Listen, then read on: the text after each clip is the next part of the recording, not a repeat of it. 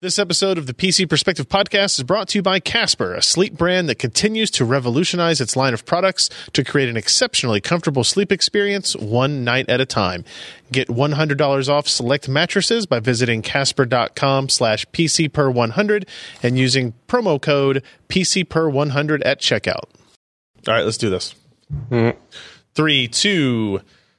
Hey everybody, welcome to the PC Perspective Podcast. This is episode 498, being recorded on May 2nd, 2018. I'm Ryan Shrout. I'm Jeremy Hellstrom. I'm a suddenly unmuted Josh Walrath. And I'm Alan Malventano. And now he's suddenly remuted. Strange that. Well, you know, I got to type something, so. Yeah. I don't know. Get rid of that new keyboard. We don't remember. Here's the rule: no cherry keyboards. New keyboard. Yeah, no cherry keyboards on the show. Sorry, it's a rule. Welcome to the show, everybody. We record on Wednesday nights, 7 p.m. Pacific, 10 p.m. Eastern at pcper.com/live. You can see us do where we talked approximately 20 minutes about shaving techniques and somebody putting a straight razor to your throat. And that's the kind of magic you don't get if you just listen into the recorded version of the show. So again, pcper.com/live. If you need a little reminder, and I say this with a little bit of irony, if you need a reminder about the show, you can go to pcper.com/subscribe, and you get this little page here that asks for your name and your email address, and we basically will send you an email before we do our show most of the time, or any other show most of the time. pcper.com/subscribe for that. We still have our Patreon campaign running, of course. It is patreon.com/PCPer. You can go there, and this is your way to become a regular, monthly, recurring contributor to the website, to the team here. It could be $1 a month. It could be $3 a month, $5, $10, $20, $50, $100, whatever you want it to be. Literally, any individual contribution helps and means a lot to us. You helped us take us from this website to this screenshot of what game was that, Ken? That's Dishonored. Dishonored, yes, thank you. Yeah. To this picture of Josh in the bathtub. Oh, God. And really, isn't that the progression you want to see in life? And actually, so you can do that. And obviously, not obviously, but you know what the best thing about that picture is? It's in black and white. You may know it, not know it, but I was freshly shaved. Did you have a rash anywhere? Do you want the answer to that question? I don't actually. I'm moving on. It's Vegas. Moving on. As is always the case, if you become a new patron and or increase your patronage during the recording of the show, I will call out your name and thank you personally with whatever you put in the name field. So keep that in mind. As part of the Patreon campaign, we do a mailbag as well that you can see here. Alan did this week's episode. Somebody's asking about your headset you're using. It's an AKG what? HSC. Okay, that's 271. I said HSC or HSD. I didn't know which. The D model is a dynamic mic. I like the condenser mic. Okay, got it. That's what the C is for. So this is where we go answer some questions like, hey, how about building a 60 drive storage array? Sounds dumb, right? SSD is improving game frame times, maybe? You know, those types of questions. Mm-hmm. Alan will answer those for you. I just recorded one for this Friday as well. You can find those on our YouTube channel or just going to pcper.com. And we post them on Fridays as well. And of course, speaking of everybody needing more Josh Tech, it is time for everybody to learn about the PCPer merch store, which is at bit.ly/PCPermerch. Or JoshTech.com. Or JoshTech with 2 Ks.com. How else would you spell it? Just a kick. Which gets you such amazing options as Death Wish Raid, which is the shirt I'm wearing today. Hot Dog Down the Hallway, which is a shirt I will probably never wear. Super Pipe, the PCPer logo, and of course, the world famous mugs. World famous mugs, and the Josh Tech T-shirt. Josh Tech, Josh Walrus, if you will, right there. And then people keep asking, where's the tusks? And I guess that it's supposed to be a baby walrus. Mm-hmm. Or female, your choice, right? You know, whatever. Sure. I like the glasses. I think if you don't have this mug on your desk, you're probably a loser. And also above your desk, you should have it's not just a print, it's canvas print, if you will. Right. Can we I was going to get one, but then then my wife kind of destroyed our finances again. So maybe next month. You can hang it like in front of her like portion of the bathroom or something, right? So she remembers you every day. It can be a place of honor by the there's room by the F4 Falcon. Sure, that's right. There is a spot. It's like can it's we well Photoshop him piloting the F4 Falcon. Get on it, Jim. Probably could. Maybe. He's working on it right now. All right. Let's move into the topics for the week. First, we talked about AMD's earnings last week. We're going to talk about Intel's earnings this week, which were actually last week, but we didn't have a show since. Josh, you wrote this up. You have the subtitle here of 2018 being a banner year, meaning that they just made a lot of money. They sure did. How much money? Would you like me to talk about it? At least for a minute or two, sure. Okay, well, usually first quarters are typically the slowest quarters of the year. It's post-holiday rush. Everybody who's, bought something typically has. You've got some, revenue coming in through retail streams and OEM, but it's not like the build-up for Q3 with back to school and Q4 with holiday. Q1's usually slow. Right. Not for Intel. As you can see, in between Q1 2018 and Q1 2017, they made $1.3 billion more. Up 9%. Well, they had $16.1 billion in revenue. Not that they made more net-wise, but yeah. Well, no, well, yeah. I mean, they only netted $4.5 billion this past quarter. Only $4.5 billion. Let's compare that to AMD's revenue of $1.65 billion. Revenue. With 41, was it 81 or 41 million? It was 88 or $81 million of profit. Yeah. So 81. Yeah. So in case you're wondering about like developmental resources, $81 million in profit versus $4.5 billion in profit. Yeah. Anyway, it's kind of ludicrous. But, nobody really knows what they were expecting. Obviously, it was something quite good. I mean, it's lower than Q3 of 2017, but not by a significant amount. And that's pretty impressive given what really did they release new in that quarter. Yeah. Yeah. Not a whole lot. I mean, especially on the consumer space. A lot of stuff. The biggest growth is going to be in the data center. And they're really hitting some strides there. If you look at the PC market, it's what, 8.2 billion, and if you add up all those numbers for data centric, it's 7.9 billion. Yeah. They're within like 1% of what the not 1%, but you know what I mean. It's very, very close. Yep. To splitting it now, to the 50-50 PC market. Yeah.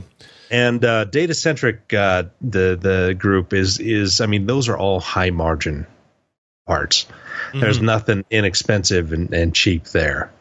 I mean, Internet of Things, okay, that's a little cheap, but that was less than $1 billion. It was $850 million. It's nothing. Still overpriced. As compared to the big cheese, $5.2 billion in data center group, and that is sustainable. That is something that people will continue to buy as we as a society crave more and more performance, more data, more storage, more everything from these little handheld devices that are just parasites in our lives that we hold up to our face. Maybe. Yeah, maybe. So, okay. Money, good, fine. What about their announcement about the 10 nanometer stuff? Okay, well, if you notice, with their 2018, I said the cracks start to appear. Yep. 2018 is going to be a great year for Intel, and they're probably going to make record amounts of revenue throughout the year. But then things get kind of crazy in 2019 because Intel used to have essentially 18-month to 2-year lead in process technology, where even if they had a bad design, they could use process technology to make it better than the competition. Now, this kind of broke down in 2004, 2005, when AMD, for example, using 130 and 90 nanometer for their Athlon 64. But even though the Pentium 4s were a jump ahead of them in process tech, AMD still had the better performing product. It was lower power. It was faster by far per clock. All these other wonderful things that they brought to the table back in, 14 years ago? Yeah. I had some hair back then. But, AMD was able to kind of trump process with design. And that was kind of a one-off deal. I mean, we hadn't seen that since, the K7 was kind of that way, but, Intel had the Pentium 3, and then they used process tech to kind of get above that.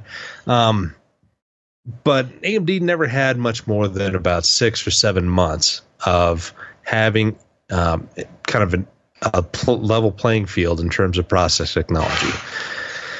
Now we're seeing that kind of turn around. The 12 nanometer product from AMD is actually very close in terms of performance and density as Intel's original 14 nanometer process. Now, and to be fair to even AMD's, Global Foundries 14 nanometer.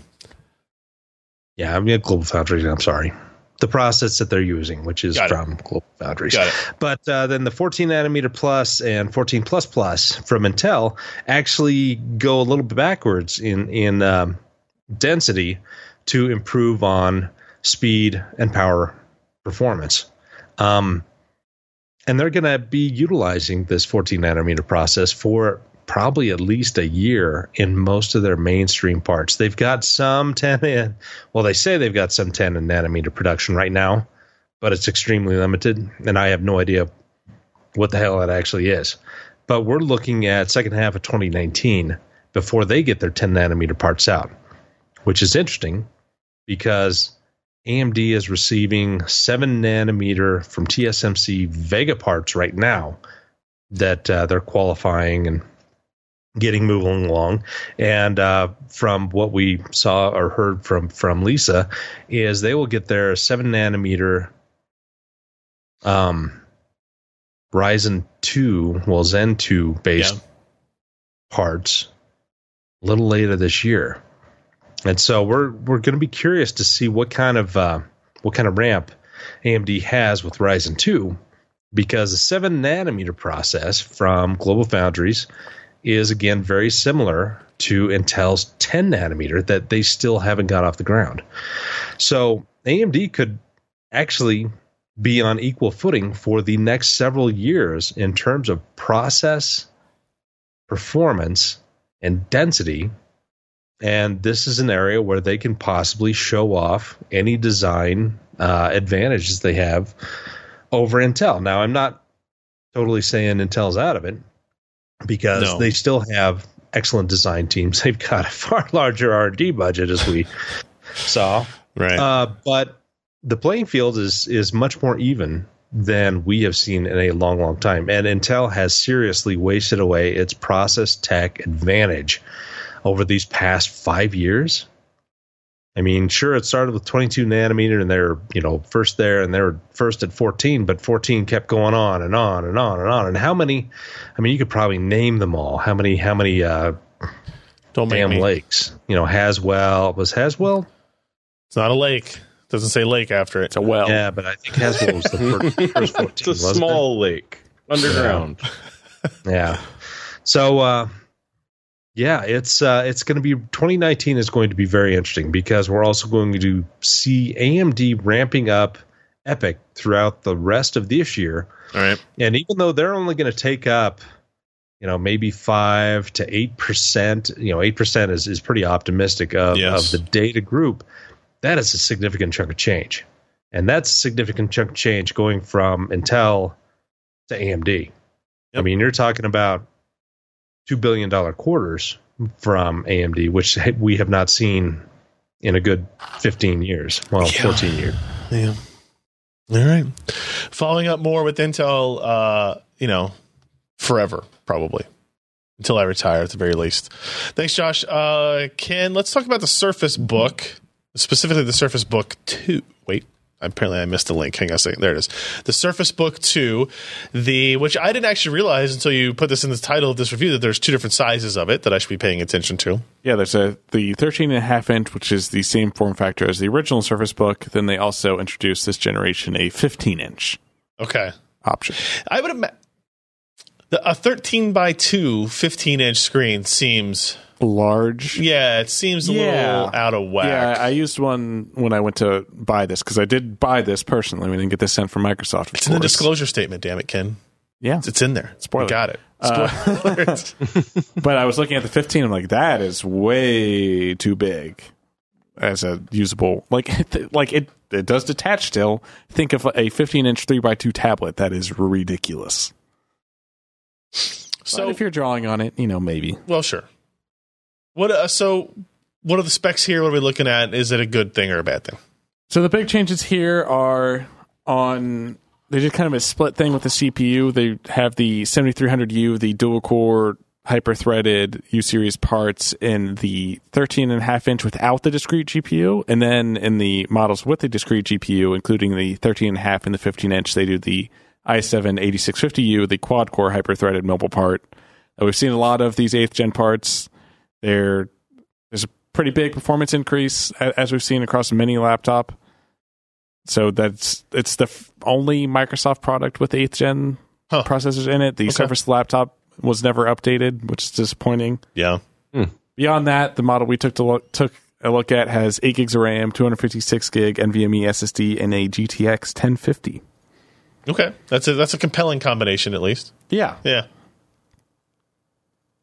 So what stood out to you in terms of, did you like to use it? And again, it's not the first time Surface Book has existed, but you got to use it as your primary device for a little bit. I spent a lot more time with this one than, because you did the review of the last one. Did you find usefulness on the detachable tablet part of it? It might as well not detach to me. I think folding it back on itself is interesting if you're on like a plane and want to watch a movie, you want to watch some media you have, and you don't want to deal with the... But a yoga-style laptop would be able to do that as well. Yeah, exactly. Yeah.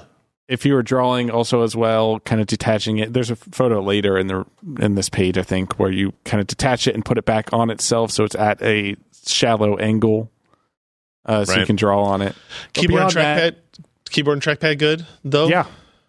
The trackpad is honestly the best trackpad I've ever used on a PC. I think it might even be... It's as good, if not better, than the current MacBook trackpads.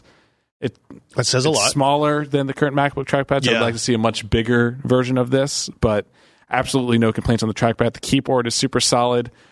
There's, I'd say, a medium amount of travel, but since it's made of aluminum and has the backplate and doesn't have the motherboard or anything in there, it only has the GPU, some smaller components and battery. Yeah. Just the impact is very solid. It's a nice slab of aluminum with a solid backplate, and you can just kind of strike at it like Josh was doing earlier on his keyboard.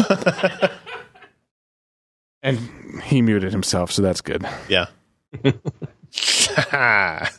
So here's what it looks like when you flipped it and you fold it down into its tablet it's really form. Like a 10-degree angle, just a very slight inclination. Did you ever lose any change or any pens or pencils down in this gap? I didn't lose anything in it. One important thing to note is that the Surface Book 2 is also the only Microsoft Surface product with a Type-C connector. Oh. So it charges with that? It can charge with that. So they've had the proprietary Surface connector for their docking and stuff. You can see on the right there of the Type-C connector. That's also on the tablet itself. So you can charge Type-C is? No. The Surface connector. So you can charge the tablet itself. But you're really not likely to use that configuration. But so the Surface connector does data, video, and power. The Type-C on this will do all of this as well, but it's only a Gen 1 port. It's not a Thunderbolt 3 port. Okay. Not a Gen 2 port, so you can only do it's 5 gigabit per second. Performance limited. Yeah. I really want them to go Thunderbolt 3 on the Surface devices and just ditch the Surface connector. It is magnetic and nice and has its advantages. It's just proprietary. All of the dock is expensive that uses it. It's just, it feels like we're beyond that. Is that the same connector that's used on the original Surface Book? Yeah, it is. There's some standard for that. It's like charge port or something, but you can never find adapters for it. I bought a generic one off of eBay because my girlfriend actually has the original Surface Book, and she lost one of her spare power adapters because she had two, and I bought just like a generic Amazon one that hasn't caught on fire yet. But so you can get generic products, but like the docking station, no one's going to make a generic one of those because it's such a proprietary thing. One nice thing about the power adapter that you can see the photo of here is they still include a Type A USB port on it, which I don't think you're going to use very often, but if you're in a spot where you don't have a lot of wall plugs, the ability to plug in your phone, especially on a port-limited laptop like this, where you only have two Type A ports. I saw on my most recent work trip, I saw two people do this when we were at meetings, right? And everybody was like plugging their laptop into the power outlet in the middle of the conference table. Yeah. Right? And they would plug their phone into that adapter. That way you're not taking up two, right? It's probably a fast charge port, like 2 amp at least coming out of there. Yeah, probably. I think it's 2.4 amp. So very cool stuff. What's the, again, since the Surface Book itself is not a new form factor, what is performance like? Any standout here?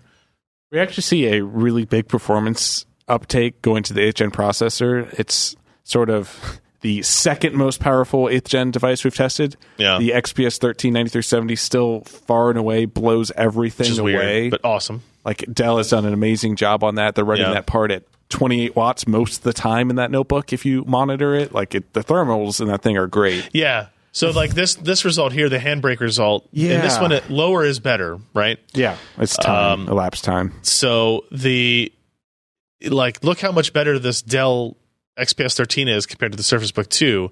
And then we go to evaluate why that would be the case. And here you can see the long-term frequencies of these processors. The Surface Book 2 is about a gigahertz slower than the XPS 13. They start out, about the same. Maybe the Surface Book's even a little bit higher. The Surface Book 2 is great at peaking. I think it might peak a little higher than XPS 13 in some situations, just with how it's thermally tuned.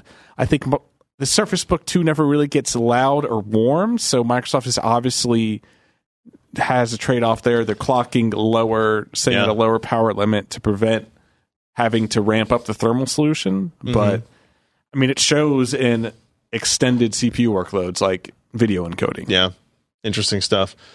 PC Mark results are good, especially if you look at gaming and digital content creation, because these other three machines are using integrated graphics. They're all using integrated graphics. The HP Envy X360 is using... the ZenBook is using an MX150. Oh, is it? I believe so. Okay, sure. Yeah. Sure.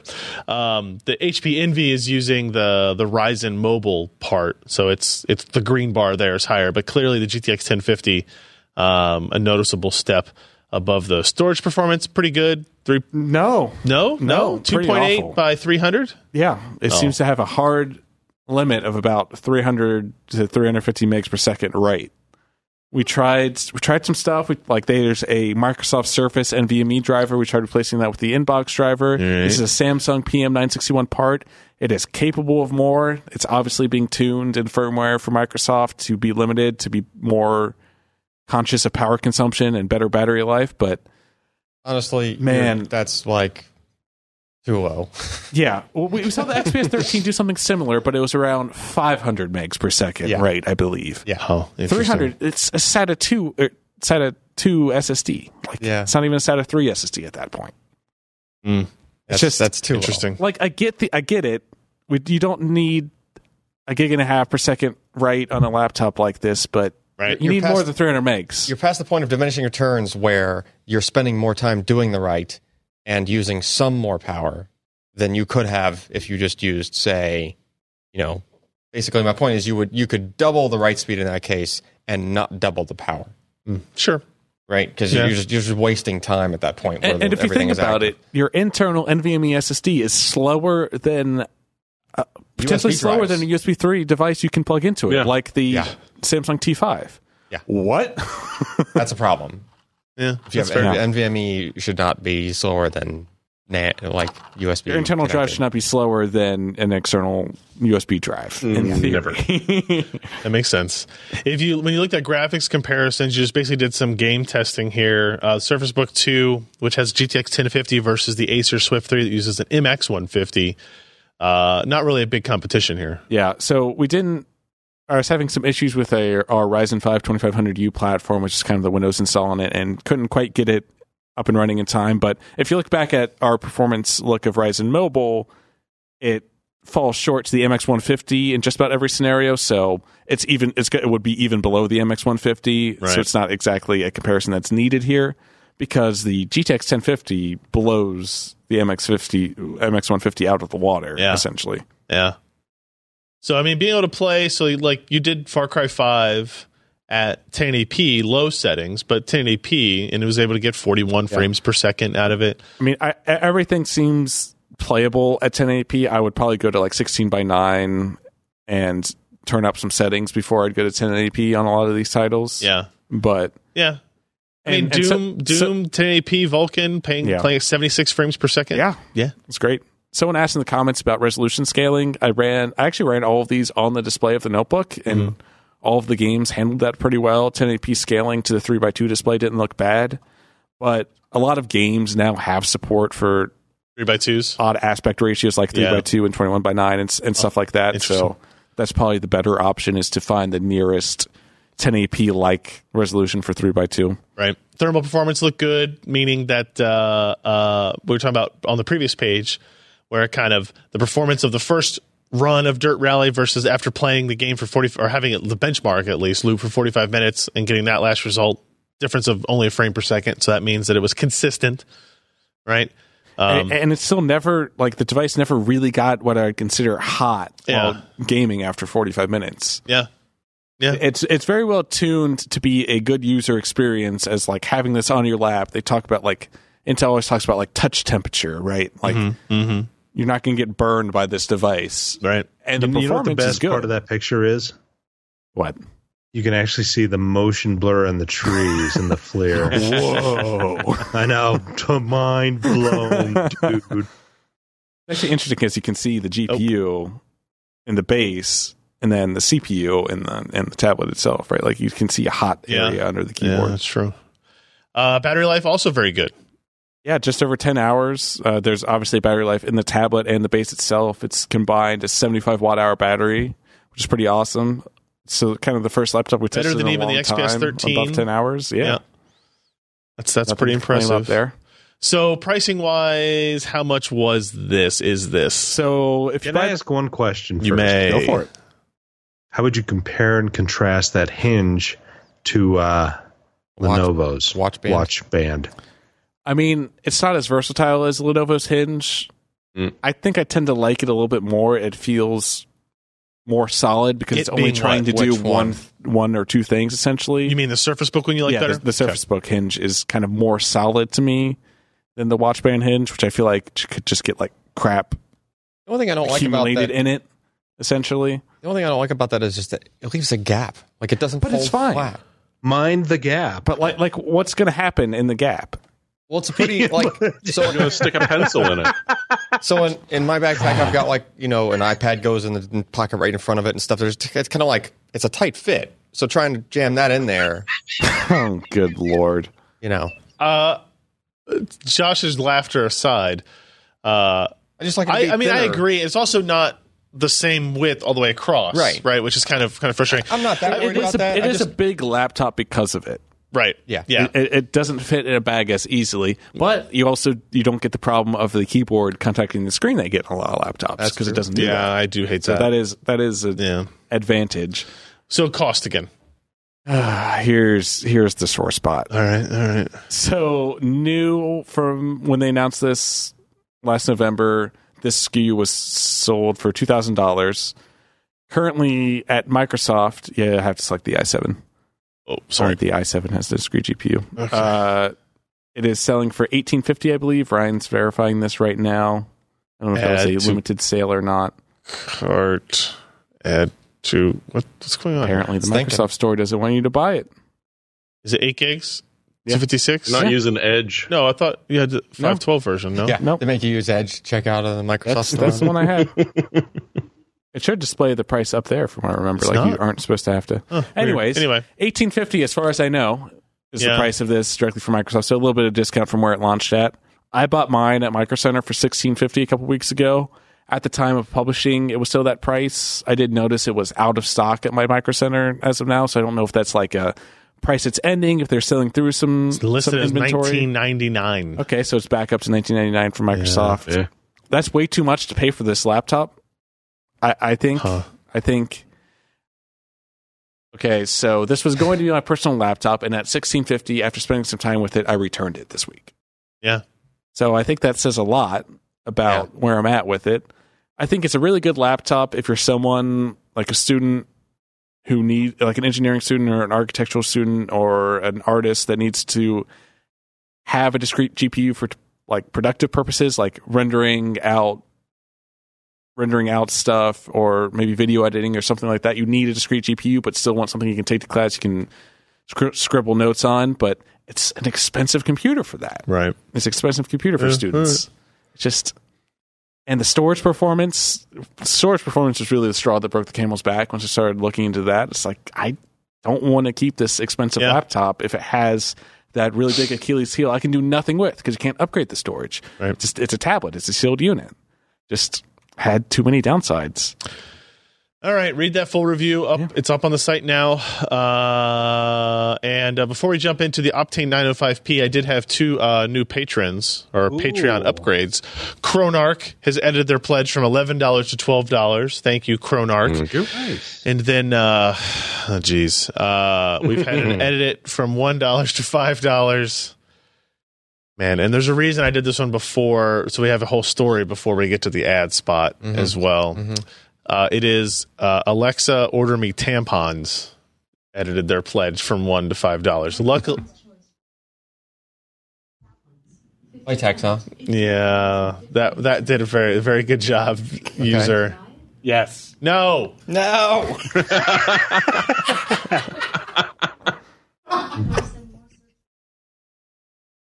Yes, please send more search results to Ryan's phone. Good job. Oh, Lord. Okay, so thank you for that. Now let's move on to... No. Please make her stop. Stop. So anyway. Jim's hitting the button. Okay, let's talk about the Optane 905P. This is a bigger number than the 900P. It is? And it's got LEDs. Unfortunately. Unfortunately, what are you talking about? I think they look cool. So this is an Optane drive. It's an SSD. It's a PCIe add-in card. 960 gigs. Here, okay. Let me ask the question that I think everybody else is asking, which is, what? Why is this not a 900p? Because it's a different style. Oh, okay, sure. It's the new style, 4 and 3 and 2 and 1 on the mic. What's funny is this is the style that was on that leaked. When was this leaked? It was like late last year, October. Okay, like that, so this leaked, and there was the version of the 900p we eventually saw. Yeah. There was this with the LEDs, and then there was the U.2 variant. Yeah. And the top one looked cool. Like, oh, that'd be cool if they go with that design. Wow. But we didn't expect them to because the 900p came out, and if on that slide, both drives are labeled 900p. Right. So you just kind of figured, well, maybe they were thinking about going that way, and they just didn't. Whatever. Turns out nobody needed that. Yeah. Anyway, so here it is. So, side note, on this picture you're looking at right now, how many thousands of dollars of SSDs are just laying in a pile in front of it? Like another couple. Just a couple of grand. Fair. Actually, the ones you can see are on top of another stack of 2.5 inch. Oh, I know. That's not the table. Anyway. Ooh, I look red. Yeah, and you can change the colors, but not if you're. So I fed this back to them. Like So a person, it's R, G. it's and R B. or G or B. Yes. I fed this back to them because if a person cares about that, they want to be able to mix the colors in the manner of which they would like to make other colors than just Nope, RG can't and do B. it. Nope, impossible. The technology does not exist. So I just thought that was kind of silly. And the way you have to do it is hilarious. Yeah, you have to have SSD Toolbox installed, which not a big deal. You don't even need the Optane driver specifically installed, but you need their Toolbox software installed, and you have to command line the exe for their Toolbox. They didn't add a GUI for it. No, there's no GUI. yet. I assume they'll probably add one, and maybe when they do, then you can maybe have sliders or something. I don't know. The bonus points though come to I get annoyed with those DRAM that has RGB on it. That I don't get so annoyed with that. I get annoyed with the fact that they default to whatever they were going to do, like pulsing or whatever. Right. And you have to install the software on the system in order to shut that off or whatever you wanted to do with it different. But that doesn't save the configuration. You have to have that software installed. And it has to run. Otherwise, the things do whatever they want to do, right? With this, you change it, it stays changed. So if you take it out and install on another system. Yeah, I literally, I tested it on that system over there, and I went over to my other storage test bed, plugged it in, powered it on, and even though it flickers for a split second blue when you first turn it on. like I'm Intel. Oh wait. He told me I want to do a different color. Okay, fine. I'll go with that other color. Nice. Right? It has to read the LED configuration from the Optane. And that's which of course should take a noticeable amount of time. Optane. Fortunately for this device, it has some non-volatile storage, and it can save that. Those couple of bits of data. That was only an extra 10 to 15,000 gates in the controller to it's marginal at that process tag. Anyway, okay, so enough with all this color crap. Are the specs any different? The specs are different. The specs are slightly increased over the 900p. Performance or in power or in... Okay, so the power draw thing is a little bit weird. I asked Intel about it. Haven't gotten an answer back yet. We don't have the other product. Because the power draw is higher on the 960 than the 480 by a good amount. Yeah, and we don't have the 480 to test, and the power numbers from the 900p were basically in the middle of those numbers, but regardless of capacity. Cool. So that's kind of confusing. The other thing was 900p was available 480 gig or 280 gig for the standard card. Yep. But if you wanted the U.2 form factor, the 2.5 inch, it was only a 280. Okay. Now, this line comes in a 960 for the 960 or 480. The card. But the 480 is the U.2. Oh, so the only add-in card is 960. I think the add-in card is only... It says half-length add-in card 960. Yes. Yeah, small form factor U2 480. Okay. Yeah, so... Is this just because they had 480s left over, they slapped a new label on, flashed a new firmware No, too? it's like a different... The housing is different too. It's slightly weird. Sleeker looking or whatever you want to call it. Yeah... There's that. It gives you this weird predicament because the 900p still comes with a Star Citizen license, which is like $50. Still today? Yeah. Okay. Right. But if you want the bigger 900p, you get this. It does not come with it. Yeah. There was no branding on the box. I'm sure that's a problem for very few people. I guess, but it's a value add thing, right? It's like people that justify GPU purchase because it comes with a game or a few games packaged, right? Sure. It's the same thing. Fair enough. I will say on April 30th, that code sold for $80 on eBay a couple of times. Yeah, see, it's still it is. You can get your money back from it. Yes, you can get your money back from it. It's like you get a unique piece of content within the game that's specific to Optane drives. Why this Optane drive can't get that piece of content? Anyway, so is there the controller the same? The memory the same? The controller is the same type. I believe they have upped the clock rate. Is it the same model number of controller? Yes. Okay. But it's a slightly different revision. Intel is weird with their part numbers. Like there's a type, which is the bottom number. The SSL 3D. Yeah. And then SLL 3D. Yeah. And then the top number, every Optane drive we've looked at has had like a higher number every time. It's like a revision. So no change to the layout, no change to the design. Yeah, all the chips are in the same Optane. place. The only thing that's changed to the layout is they added some contacts just to make contact with the, with the RGB part of the. Got to get them RGB contacts. So what performance page do I want to go to? Just go straight to go to the focus one for a second. Okay. So we had someone comment in the article, and I just figured we'd clear this up easily. But they're like, "Hey, why didn't you test with sustained IOs? You're treating you're biased against this drive because unfairly or something." So on the performance focus page of every one of these reviews, since we've done the new type of reviews for a year and a half now, we have charts that show sustained, which I just call saturated. In other words, you're going as fast as the thing will go at that Q depth, versus burst. And the lines overlap in this case. For Optane drives, the lines are identical. Sure. I can understand maybe not knowing that they overlap, I guess, maybe. But yeah. Okay. But they're basically the same, and it's the same kind of deal for an MLC NAND SSD. If it doesn't have caching, those lines are usually going to be overlapping each other, right? But the reason we do burst is so that it's a level playing field with real workloads applied to caching SSDs. Right. Because you would unfairly disadvantage caching SSDs if you tested them with just like sustained workloads all the time. All right, now what page? Do like the mix burst. Boom. I'm there. It's the easy workload. So slight increase over previous models. Okay. You can tell the previous models were very consistent between each other, like within one capacities. Digit. Yeah. Very slight increase in random writes and random reads. The sequentials also saw the same kind of thing, even though there's not a chart on this page for specifically for sequentials. But if you look at that read service time, and we kind of touched on this when we talked about the 970 Pro last week, 970 Pro is 3.7 seconds to read 4 gig total worth of data throughout this mixed process, kind of an arduous workload, right? Right. And that 3.7 seconds would be how long did you wait in total to read that stuff? And these Optane drives, the 900p drops that down to 3.4, but you're only shaving, it's like less than 10% of the time of an improvement.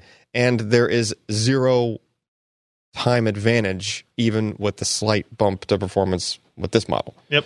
So you're kind of splitting, like you get to this point of diminishing returns, right? Where if you move to a RAM disk and the computer still has to do something with the data, it's not going to go much faster. Right. It's like, when you're shaving tenths of seconds off of a total workload. What about this type of data, right? We're looking at burst 4K client queue depth weighted. There's a huge difference between what the 970 Pro shows in terms of reads versus what the 905p shows in reads. Yeah, and so the workload on a mixed burst is more of the reads are more akin to sequentials.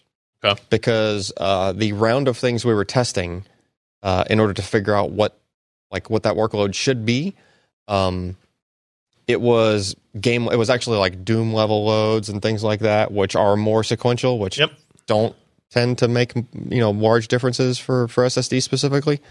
But yeah, for your burst 4K random read result, that's where you're going to notice more of a difference, but the workload has to support it. It has to be something more like Ashes of the Singularity loading. You might see a bigger delta there, but again, diminishing returns. Like the CPU has to do stuff with that data, right? Sure. If you're really hard on your storage, where the Optane memory stuff shines, and actually, buddy of mine looped me in on some Facebook thread with one of his buddies the other night, and it was like the guy was a workstation performance type user. He was doing like kind of bunch of coding and compiling and things that were pulling in a bunch of code from a bunch of different places in order to accomplish the compile. That's the kind of thing that Optane will just sing at, because you could see like a 4x improvement in that if it's the workload. That's where you'd actually see the difference that you see in the blue bars in this 4K random read chart. Right, has to be that sort of a workload that's very heavy on it. Okay. Also, if it's a workload that's really random write heavy and you're just doing it all the time, that's where you'd play on this drive specs, where its endurance rating is 10 drive writes per day. So if you had this drive, it's a terabyte per day, 10 terabytes per day. Yep. Written to the drive. Like if you're doing that, okay, you're bordering on enterprise, but this drive, fortunately, shares beyond enterprise, but yeah. I mean, this drive is entering into enterprise. Get to the last page here. What I see a problem, however. Yeah. So first, let's 900p pricing. The 480 gig launched at $600. Remember? Yep, I do. I checked when I wrote this article. It's actually on sale for $50 off.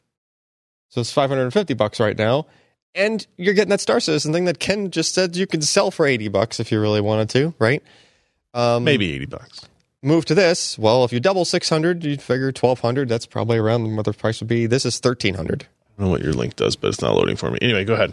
this drive's $1,300. So you're already paying $100 premium over the base price, like the MSRP, Right. of the 900p. I don't know if the LEDs are worth $100 extra bucks.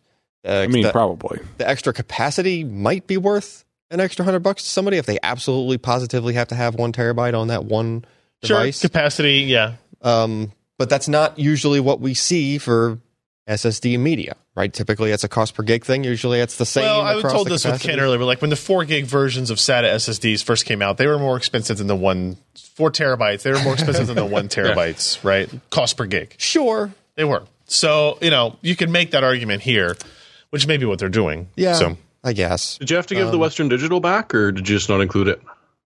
No, we still have it. Yeah.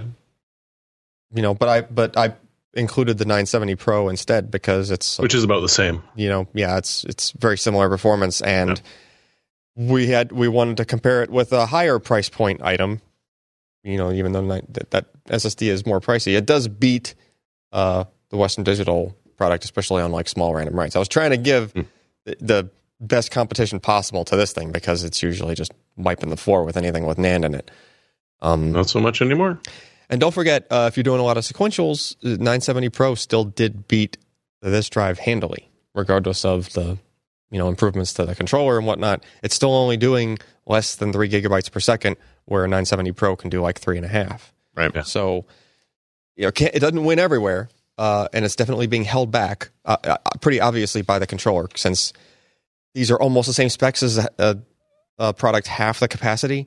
So it's not like the cross point that's limiting you. It's obviously the controller that's the interesting. bottleneck, Okay. right? All right. Well, check out that Optane review. saga continues. Yeah. It's Optane, so yeah. Check out the review. It's on the website now. Top thing up there as you're listening to this, if you're listening to it live. All right, let's take a quick second here. Thank today's podcast sponsor. This episode of the PC Perspective Podcast is brought to all of you by Casper. Casper is a sleep brand that continues to revolutionize its line of products to create an exceptionally comfortable sleep experience one night at a time. The Wave by Casper is the most innovative mattress of Casper's to date. The Wave allows you to feel relaxed in ways you never thought were even possible, Josh, giving you deep, restorative sleep.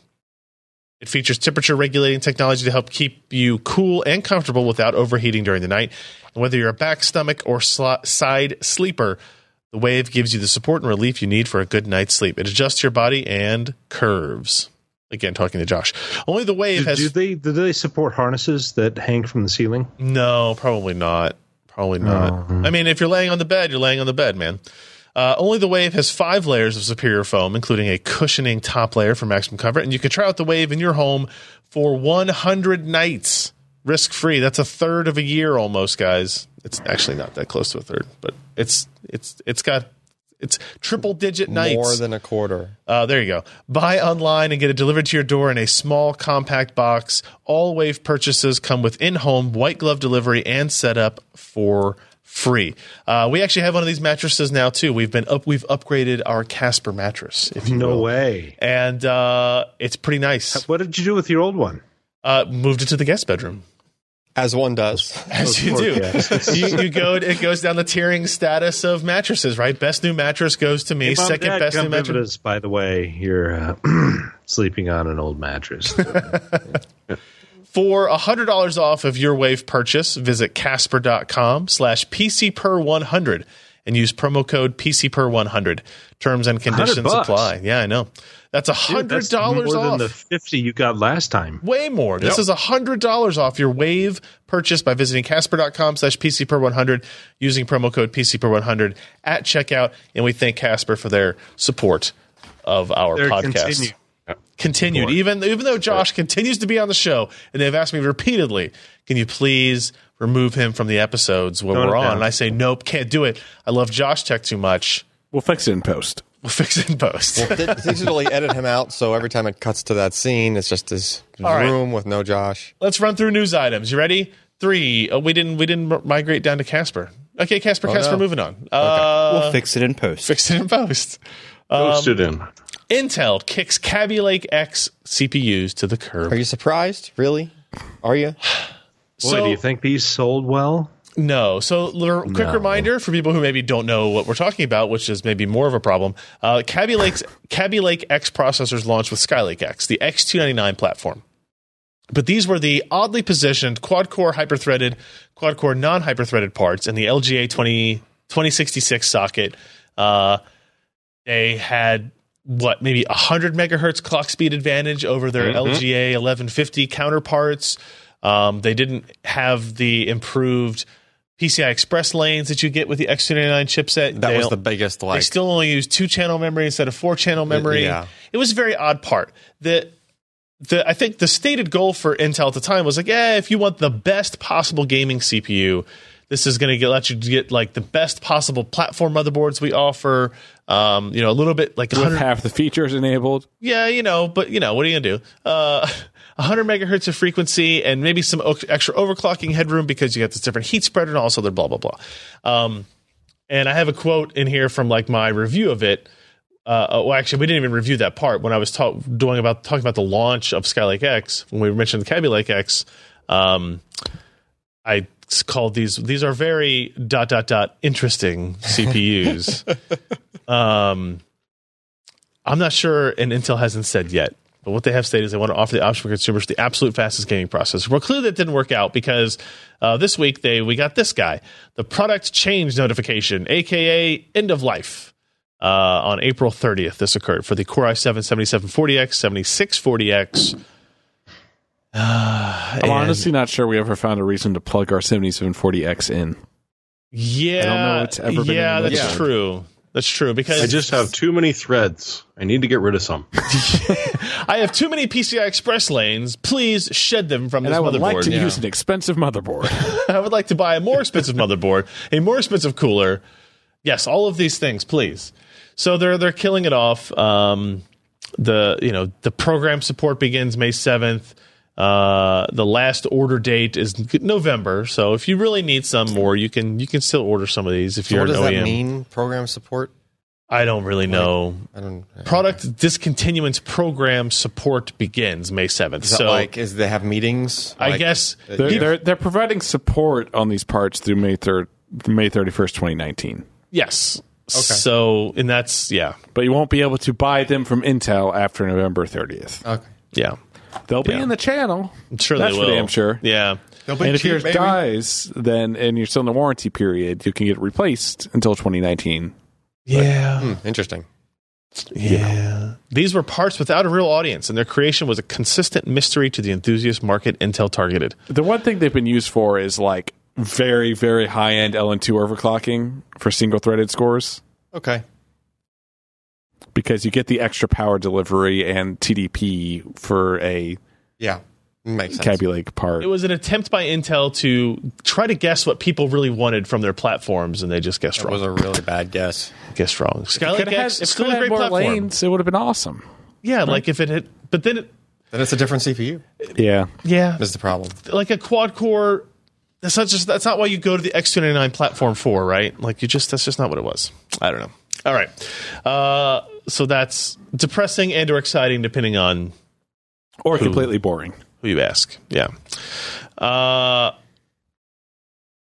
Jeremy, what do you got here? This is Cooler Master's Master Air MA621P, an air cooler for Threadripper.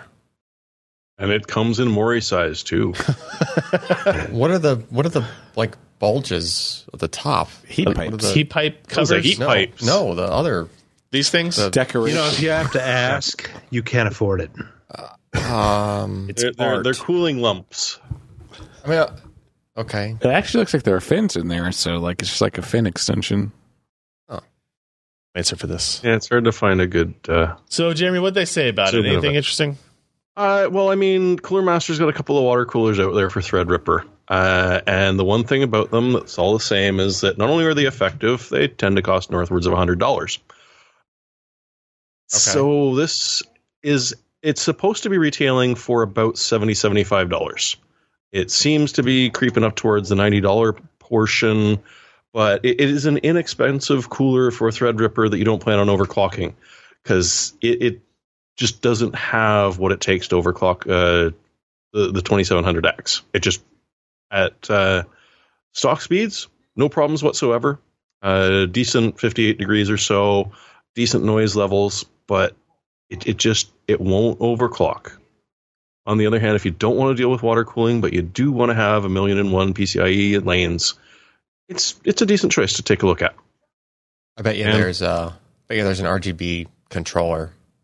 Well, it has RGB on the box, so Under, I'm just saying under Better those. believe it's got RGB. Under those boxes. You know what the best thing about that is? No, God. It does no, more than what? just red or green or blue. No, it's got a wide base, so it covers a larger amount of the heat spreader. Well, I would hope so if it's a Threadripper specific. Yeah, it's not got the greatest mounting, but I mean, it works. does have a wide base. It does. It also weighs a lot. Yeah, it's 1.2 kilos. It's freaking huge. Good Lord. Look at those pipes. Yeah. That's a lot. That's a lot. It's just impressive to look at. You have to peel the label in that direction of the arrow? No. What's the arrow for?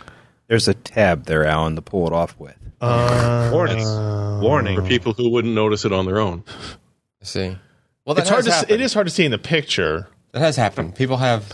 Left the plastic on? Sure. God, Yes. Yeah. I understand the need for the warning. I agree that the But arrow those are not seems super confusing. pipes. Let us make that perfectly clear. No. The only super pipes that exist anymore, Josh, are on our T-shirts. So That's unfortunate. it is unfortunate. You know, All right. It is not April anymore, but the Windows 10 April update is out. Kind of. somebody thought it Just was in a time. leap year, I think, so they had an extra day. I actually updated to RS4 on one of my machines today, so that's exciting. Yeah. It's actually funny they're calling it the April update when it's version 1803, which means at some point they intended to release it in March. Is that what that means? Yes. Oh, you know what? I never And put they that together. 2017-03. Hence 1709. Yeah. But it's definitely They not sort of March. did release it in March, and it sort of went horribly, so they pulled it, and it took about a month to fix. Yeah. Yeah. If you've got HDR, this is supposed to add a lot more support, because we all know that lately Windows has not supported HDR very well at all. I'm just going to go ahead and say not Ken, did you the try it on best that? still. You tried it over there? Yeah. Oh, okay. Yeah. It's just. It's bad. Doesn't fix the core issues with HDR on the desktop. Yeah. But you can't fault the glowy mouse cursor. You can have a glowy mouse cursor now. Does anybody care about the features, such as I don't focus even know what the assistant, features are. I just timeline, updated so it didn't automatically update me. edge improvements, dictation, what's new for IT pros, what's cool for developers, and a sizzle video. There is some new Adaptation? Windows Linux subsystem stuff that's cool. Yeah. If you're doing I've that heard stuff. timeline's pretty good.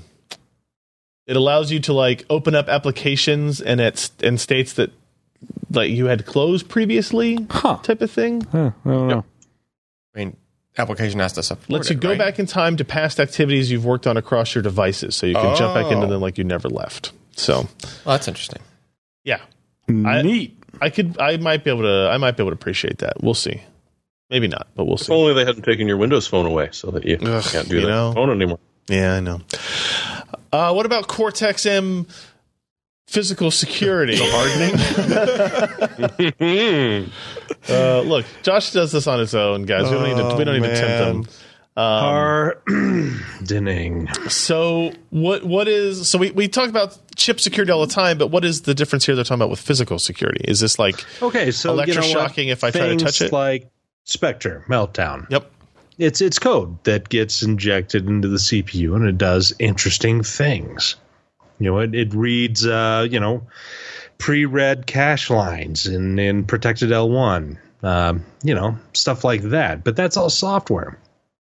What about the guys who actually get a hold of the processors and have it go through its little cycles and communicate with the mothership, but they do things like they change the voltage inputs and see how the chip reacts, or they monitor the EM output when doing, say, like encryption. They can learn a lot of things about the chip if they've got the knowledge. Also about, stuff like, I'm going to take off the lid and I'm going to grind this down, and I've got an electron microscope, and I'm going to see where all these traces go and what they do. Huh. Well, physical attacks like that, you can counteract 2 out of those 3. I mean, if somebody steals a chip, grinds it down, and uses equipment that is not normally found outside of an educational environment, or a fabrication, or a fab, then not much you can do about that. However, people monitoring EM and voltage, they can. So stuff like this, I think, has previously been done in mil spec type chips where they actually don't want you snooping about anything. And so, for example, to do with anti-tamper and EM, you have transistors not actually doing anything, but giving off, or switching. Or, I mean, they didn't go into great detail about this, obviously, because they don't want people to get around their workarounds, but they're kind of making the field dirty, and not dirty in the way that I usually talk about, but rather, they take coherent information that you would typically get, and then they add a whole bunch of noise to it. And that's essentially what they're doing with EM. The voltage, they went into even less detail about what they're doing there. Oh, sure. So if you, adjust the voltage at different places and different times and seeing what the reaction is, somehow they have, perhaps some extra capacitance in there. I don't know. Huh. Or grounds and power are swapped around or intermingled in ways that we hadn't thought of, where it's not as big a deal. But these are physical things that, can in reality. I mean, okay, think about one of the first real physical hacks that you remember, and that's the original Xbox. Alan, you remember that? I do. I still have it. Well, I know. Okay, I'm not talking about the Xbox, but what they did to crack. I don't know if I ever heard this. The encryption. Curious. They had physical feeds in between the North Bridge and the South Bridge that they monitored. Yep. Mm-hmm. And they were able they sniffed to the bus and got it. Yeah. Exactly. And so that's the kind of physical security that they're looking to address. Huh. Makes sense. So they're putting this in the M35P, the Cortex M35P. It's not a new Cortex core. I think it's based on the M33. But they gave it a higher, M number, as well as the P, which stands for physical protection. Got it. And they also did the crypto cell and the crypto island controllers that are inside other Cortex processors. And they're trying to, if you look at that little puzzle piece thing, they're trying to address as many vectors as possible, right, with this security. So, yeah, don't sniff the bus. Can you scroll for a minute, Ryan? Just this a little one? bit, a little bit more. This one. Let's hit to the Amazon ads on the right hand side. Oh yeah, I liked when Josh was talking about grinding down chips and electron microscopes. That was in our recommended list. Amazon's listening. Well, you think that'll do it? No. Not quite. It looks pretty cool though. I'm not gonna lie. It does. I'm the reason that is there on our network for our IP and the Amazon suggestions. That's your pick of the week? The other day. Huh. Interesting stuff. All right. Yeah. Popping up twice here, Oculus Go has launched. Jeremy, you posted this up. What are the details on this new product? Well, what I'm most curious about is how the barber cuts your hair around the straps while you're wearing this, because you're not interacting with them in any way, shape, or form. Yeah. However, Well, apart from that, it's $200, which is a good price for convincing people to come in. It doesn't require any wires, as you can see.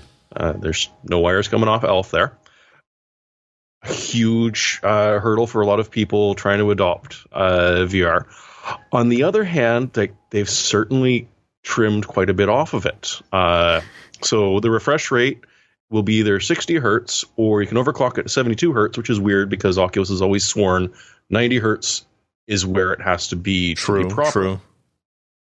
I don't know if you've played with it, but from what people are saying, at 72, I mean, if you're familiar with the 90 hertz refresh, you can tell the difference, but otherwise it's not too bad. and the 2560 by 1440 combined resolution is impressive, but there's no slider for adjusting your pupillary depth. So That's true. you kind of got to hope your head fits it properly. Yeah. On the other hand, shaving this much off of it is decent. It's a decent price. It's a decent sacrifice for the price.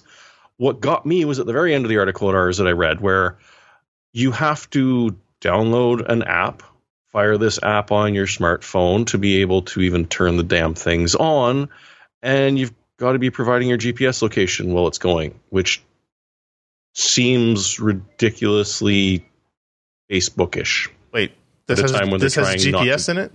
Your phone does. Yeah, it's got a GPS in it. What's my phone got to do with it? I don't know. In order to use it, you've got to download a phone app and then run that phone app. No? I don't think you need to run the phone app past the initial setup. Yeah. I mean, once it's set up, I can buy things in the store here and do whatever I want in this.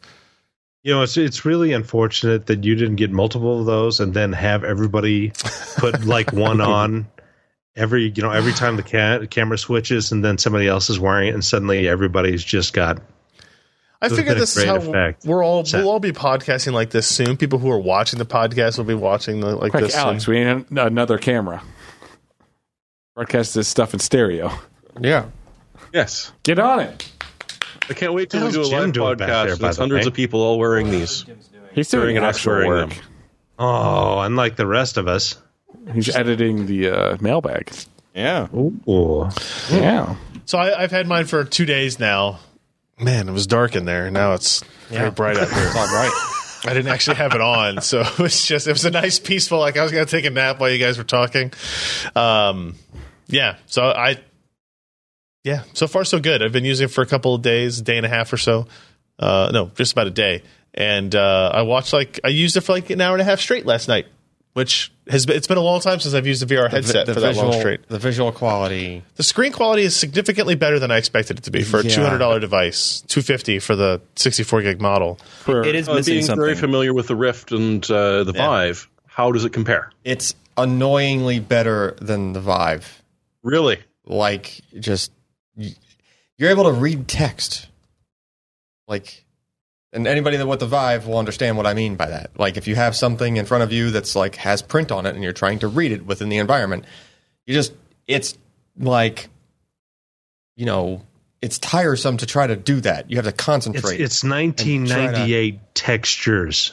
Basically. 256 by 256. That's high definition. It's not so much the textures, it's just the way that, like, it's a combination of the display, because that's not OLED. Right, it's like a sideways mounted LCD, I think. Yeah.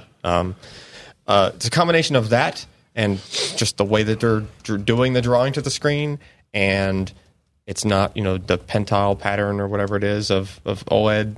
So it's just all that comes together, and there's not the crazy aliasing going on. If there's something on the screen you're trying to read that you need to be able to read clearly, it's very easy to do so. You don't have to concentrate to do it. You don't have to your eyes don't have to try to like figure out what pixels are making what letters, on the words you're trying to read. And then I thought that the lenses were not Fresnel, but they are. They are. It must be. Yeah. I mean, it's pretty cool. Like I said, we'll have more on that soon. As Chet points out, there's one thing missing. What? Googly eyes. Googly eyes. Yeah, I just need some googly eyes. Yeah. And this one you can do it on because it won't interfere with anything. Yeah, there's no IR emitters and or receivers on that side of it. So, and as Alan mentioned, the lenses. The cool thing with this is it comes with like the brackets, so you can order prescription lenses from some company. There's like one company they're partnering with where you can order your prescription to put in there. But are these so you don't need to worry about the glasses to really fit hardcore glasses under? Yeah. So are these falling under some other standard for that, or are these? No, I think there's a bracket that like mounts lenses in front of those lenses or something. There's another bracket involved. Yeah. Yo, dog. I hear you like lenses. In front of your lenses. All right, our last news item here: 7 Brown new fans. Is this really our last one? Yes. Well, it's the one on the rundown. Do you want to talk about anything else? Oh, yeah, sure. This? Talk about this real fast. Please. Okay, let's talk about Noctua, the tan and brown. I'm not going to talk about it. I don't know a damn thing about them other than the color. They're fans. Fans. Jeremy. The fans are apparently Etchings. significant better than the old fans, which is exciting. That seems The old impossible. fans were really good. What's the Improbable, but not impossible. Oh. One of the interesting things they did across these series is they're now made from Sterox liquid crystal polymer. So Sure. supposedly this is much stronger material. It won't flex as much, and it won't expand from heat. So your fans, in theory, are going to be much quieter. Huh. There's two series: the NF-A12 by 25s and the NF-P12s Reduxes. The A12s come with PWM, as well as one that'll come with an adapter that makes it much quieter, but at the cost of losing a lot of your airflow. static pressure. Yeah. And a second one which comes with two different adapters, so you can sort of balance between how quiet you want it versus how much cooling power you want to lose. The other NFP12s come in three different styles: the 1700, the 1300, and the 900, and you're never going to guess what those numbers stand for. Go ahead, Alan. I don't know. Yeah. So if you want a 900 RPM fan that runs at about 12.6 decibels, get the 900. Okay. If you don't mind a 25 decibel noise, get the 1700. And last but not least is a fancy little adapter, which you can use to connect these to radiators. And even even though it's a 120 mil fan, this will put it onto a 140 mil fan adapter for a radiator. And they're supposedly have enough static pressure at this point that they can effectively cool on a radiator, because that's not something Noctua has really gotten into ever. Yeah. So this is a new interesting thing from them. And honestly, as much as people seem to despise the color scheme on them, I've always found these some of the better fans on the market. And it'd be interesting to see what these new ones are like. They're great. I just wish more of them came in black. They do make the older versions of these in black, so I assume that they'll make the newer versions in black. The funny thing is that the Redux series, everything's in grayscale. I looked at it and went, okay, a gray fan kind of works. And then I'm like, wait a second, the packaging is also in grayscale. Uh-huh. I don't think that this is actually a gray fan. And running between, $12 for the one series and $30 for the other. Andy Whittle will upgrade a case that's getting a little bit hot and stuffy. The pricing is actually kind of the big surprise here. They've been teasing these fans for a long time. They've been working on it for like 4 or 5 years. This has been a long R&D project. They're really excited about them. But the rumor was that they were going to be expensive because they needed to recoup all that R&D cost, like $50 maybe north of that. But for the prices they're hitting, they seem like they're going to be a great position. Maybe they've been recouping too much R&D cost on the current ones that they're still selling for super high prices.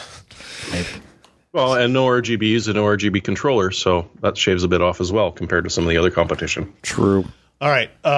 2 more patrons, 1 more news story before we get to the picks. We have a new pledge of $5 from I Rinse After Every Stroke.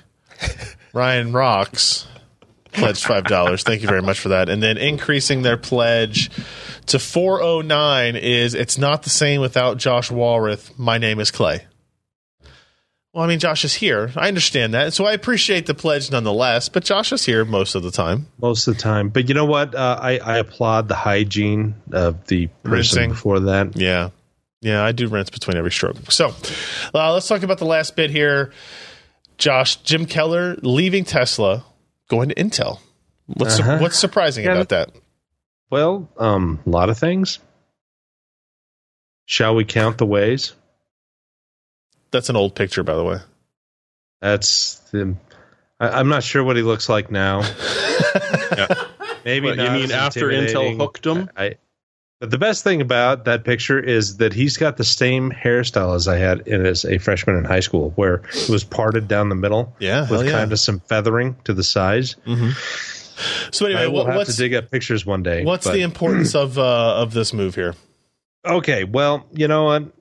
Jim has done some pretty impressive things at AMD, and pretty much at every stop that he has ever made. I believe he was a digital guy before AMD caught them up.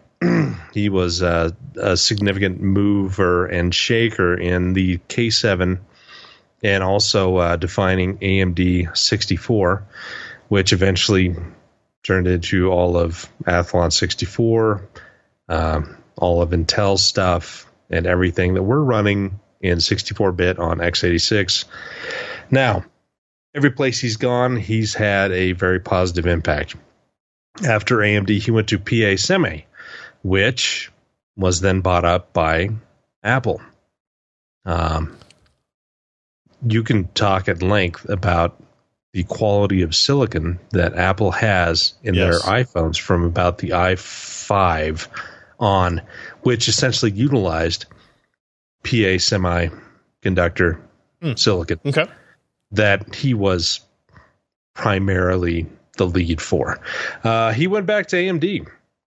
He worked on the K12 and the Zen architecture that we see today. Before Zen was released, he went and left the company and went over to Tesla and started working on the silicon for their auto, self-driving stuff. And somehow he has been, well, I mean, with a face like that, who could say no? Go scroll down to Raja. He's just peeking over the top. He's just peeking up. He's saying hello. It's the eyes. How did you say no to that face? Jim, come and work with me. I've got plenty of peppers for you. And he does, because peppers would be like a tremendous amount of money. So Jim is not, as far as I know, working on core architecture, but he is working on SoC and integration. So we could probably look at Infinity Fabric, and I bet that he had a huge amount to do in there. And Infinity Fabric is not just data transfer, but it's also monitoring, voltage control, and about a dozen other things that. Did I say Data Fabric or Infinity Fabric? I don't know. Anyway, and so he's aimed at improving silicon integration in between compute parts. So that may mean CPUs, GPUs, other accelerators, NVMe control. Who the hell knows? I mean, it's all PCI Express. It's just all of that stuff that Intel feels that they had less than optimal performance in. And of course, Raj is now head of all architectures, essentially. And this is a big deal for Intel, because typically they get guys from the bottom and promote them, and those guys eventually get to the top. They rarely bring in anybody not from the Intel family. Right. Yeah. When they hire in 2018 them out of where they just go AMD school. crazy. Yeah, and so suddenly we have all of these guys coming in to Intel that didn't rise up to the ranks, and they're bringing a different mindset. And I think that it's probably a good thing for Intel. It's probably a good thing for the marketplace, because if you look at Intel's architectures through the past 10 years, they have not evolved in small ways, sure, but in significant ways, people are just still retiring now i7 920s, and that was a 2008 2009 product. Yep. And the next generation after that, the 2600s, 2700s, people are still using them because they work perfectly fine for the vast majority of applications. I have a 2600K at home. It still works just fine. Yeah. I'm doing this on a 920. They have, you could say that they have stagnated. They've done things that they've integrated more features in. They've done AVX to, 128, 256, now 512. They've sprinkled in little extra features and performance. They still got class-leading IPC for their products.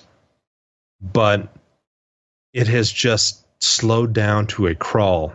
And especially when we look at manufacturing issues that they're having, why would you upgrade? I mean, the 8700K is a very good part, but if you had a 7700K, if you really didn't need those extra threads, would you really upgrade if you're just playing games or doing some basic video streaming?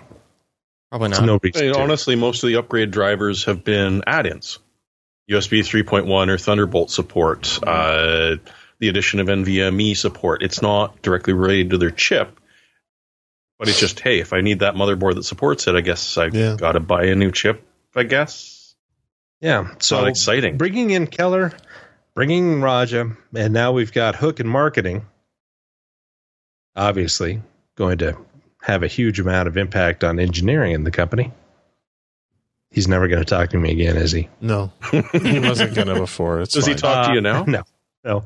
But Keller, Raja, these guys, they're bringing in some new ideas. They're shaking things up, and I think it's good for Intel. It's good for the market, and it's kind of bad for AMD. But at the same time, they're leaving holes in AMD that if somebody's got some good ideas and are aggressive, they could be promoted and fill those areas, and we'll see a new level of competition in between these two guys, and certainly it's going to be a couple of years before we see the fruits of their labor, but it certainly is something when we're looking into 2019 and how Intel probably is going to struggle against its smaller adversary. That 2020, 2021 is going to be very, very important for the company, and these guys are going to be shaping that future. Yeah. Very cool stuff. Exciting. All right. Now we will move on to our hardware software picks of the week. We won't talk about mine any more than we already did because mine was going to be the Oculus Go. I forgot that we had a story in line for it already. $199 for the 32 gigabyte version. It does come with a controller. You were showing that while I was blinded. Yes. Maybe? Okay. Sort of. Thank you. What does it say? Get it for $88. It's if you do like financing or something. Oh, I don't want to finance. Oh, no, after trade-in. I don't know what you're You trading in. got to trade some stuff in. You got to trade in your Legend of Zelda to get it. Okay. I've got some other you've type bought, of hairs Ryan. that I recently got rid of. Is this stuff you bought? Am I logged in as you? Yes, I am. Kenneth. Oh, no. Oh no! Start trading stuff in. Start trading it. Buy. That's why that pick, that ad was something Ken was looking maybe at. more like Microscope. Ken was looking for Pocket- microscope. Funny, detector. Josh. Yeah. All That's right. okay, I've done it too. So that's Oculus Go. Let's see. What do we have here next? Jeremy, you'll be up next, and then Josh, and then Alan. Go ahead. Well, speaking of reasons to upgrade being mostly the motherboard, a really decent deal on a B350 from ASRock. It's got all of the things you would want, and It's got a place to put your processor. It's got a place to add memory. It's true. It's That's got the it. RGB infection, M.2s, and if you want to go American, it's only $70. So at $90 Canadian or $70 American, it is just a great way to go with, Pineapple Ridge. Promontory. Promontory. Speaking of Promontory. That's a word. Okay. It's the Promontory chipset. Anyway. Wait a minute. Josh, have you already picked this? No, not this one. I don't really know. Is it a wheel? No. No, it's not a wheel. It's an Instant Pot. Instant Pot. It's the Already picked newest one. Like a You month got to ago. jump on this quick. He already broke Oh, that new one. improved. I got Instant previous Pot. versions. What? Nothing. Go ahead. I got the previous version of the Instant Pot here, and I love it. I mean, it does fantastic things to your food. Fantastic. You want to thaw things and defrost them quickly. God, do I. Then, you just throw it in the Instant Pot. If you want to make perfect rice, Instant Pot. But this is the latest generation, and it's almost $50 off. Well, it's $40 off. How instant does it make rice? Well, let's just say that the sterilize function, it will take Ryan longer to shave. He's going to have to sterilize it between each stroke. They call it Instant Pot, and it's supposed to make rice and stuff. So how fast does it make rice? Of stuff. But I okay. So I make rice the traditional way, and it's either too crunchy or I burn the crap out of it at the bottom of the. Just how long? How long? Like 15 minutes. That's not instant. My wife makes rice faster than 15 minutes for dinner. How? Yeah, but that's instant rice. Yeah, if you did instant rice, right. it's instant pot. Okay, so you take a solid chunk of 2 pounds of hamburger that's been frozen. You put it on the trellis, you put it in the Instant Pot, 20 minutes. I think it is perfectly done. It's a pressure cooker, Alan. It is. It's a pressure cooker that is easy to use, that you can't unlock it when it's under pressure, unlike some people who try to do that with traditional pressure cookers, and you see the results. I hear a challenge. How quickly does it heat up? Is that maybe what the limiting factor is? It heats up very quickly. Oh, okay. It doesn't need to heat up as quick because it's under pressure. No, it still has to heat up. Or it doesn't. So hold on, I got a question. Maybe Jeremy can answer this one. So this is Cake Maker, okay? Yeah. This is Yogurt Maker, right? You see that? This is Sterilize. You can't see it. Just That's jam, baby. That's jam. You're sterilizing your jam for canning. Okay. Yeah, I thought this was sterilizing the device itself. You put it in the blood of the unwashed. You can sterilize a family of 4 to 6 people, apparently. Yeah, I was like, okay, got it. All right. You can make the best thing that we ever made was about 6 to 8 hour type chili in only about 40 minutes. Yeah. Interesting. Nobody was passing any terrible gas afterwards because, if you don't let your all the bacteria chili out. simmer, bad things happen. And you can do stews and chilies really rapidly and have just as good results. And $109, usually $150. So take that. All right. Alan, what do you got? So after looking through the Oculus Go. Yep. Yeah, and getting frustrated again because, when I went home that night, I tried the Rift again. I was like pissed off. Yeah. Because I just wasn't angry enough just by trying that. I just wanted to do the comparison again. And so I was like, there's got to be some way to possibly make this better, surely by now. And sure enough, I googled around a bit and there's a thing I'm going to try. So my suggestion first is if you have a Vive and you don't like the image quality, you should buy some Gear VRs. Okay. Just one. Just fine. But I would assume so. The 2016 model goes for $25 on Amazon. Okay. Now, there's a means to this end here. Please get to it. Yes. That product did not have Fresnel lenses. It had solid lenses. You take those lenses out. There is a Reddit thread with all sorts of information that I'm linked to. They'll be in the show notes. And it walks you through the whole thing. And if you have a 3D printer or a buddy with a 3D printer, you print out these little adapter things. You pop the lenses out of the Gear VR, put them in the adapters, slide the adapters into the Rift. And you're using different lenses with the Rift that are not Fresnel, right? There's a small compromise you have to work around, and is that the different kind of lens introduces barrel distortion, but you can correct for that because you just have to basically tell Steam VR through a configuration file to correct in a different manner. Okay. For the new type of optical distortion that's there. Steam VR is, it's designed to be able to handle stuff like that, right? You can go in and mess with that file and change your oversampling and whatnot if you wanted to increase your effective resolution, right? So anyway, there's a way to do it. And it's super cheap. I mean, you get an old thing that used to sell for $100 that's not really worth anything to most people anymore since it's been superseded at least one time over now. Yep. You pick it up on the cheap for $20 or $25 and... So you haven't actually done this. You don't know if it actually does anything. I have spoken to multiple people that I know that have Rifts that have done it themselves. That You're not answering the question, Alan. I haven't done it myself, but I know at least one person that's as picky as I am about the optical sort of stuff, and he was immediately yeah, I've already done that to mine. Definitely do it to yours. So, Why would they use Fresnel lenses if it's so much worse? It's not that it's worse. It's that no. they're going for different types of trade-offs. Like, it's more picky about your IPD setting with non-Fresnel lenses.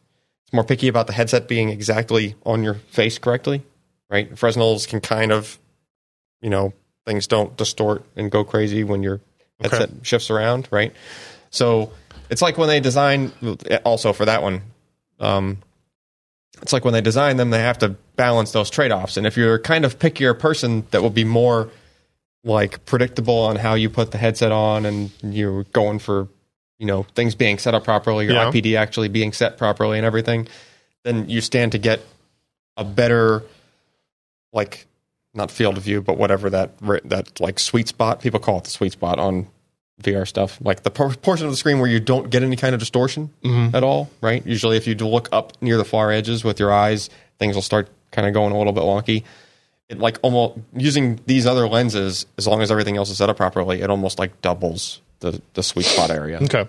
So, and it makes things, supposedly makes them sharper. There have been... we'll try it, bring it in, and we'll give it a shot. Yeah, there have been... Does this mean I have to fix my 3D printer?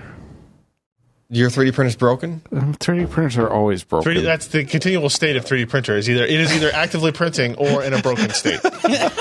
And actually, usually, it can be in both of those. Yeah. Where the print comes out bad. I'm pretty sure I know what's wrong. All right, everybody, that's going to be it for the show. Thank you for joining us. PCPro.com/podcast. Go there, find show notes, links.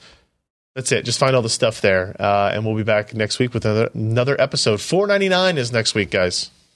It's See ya. close. $4.99.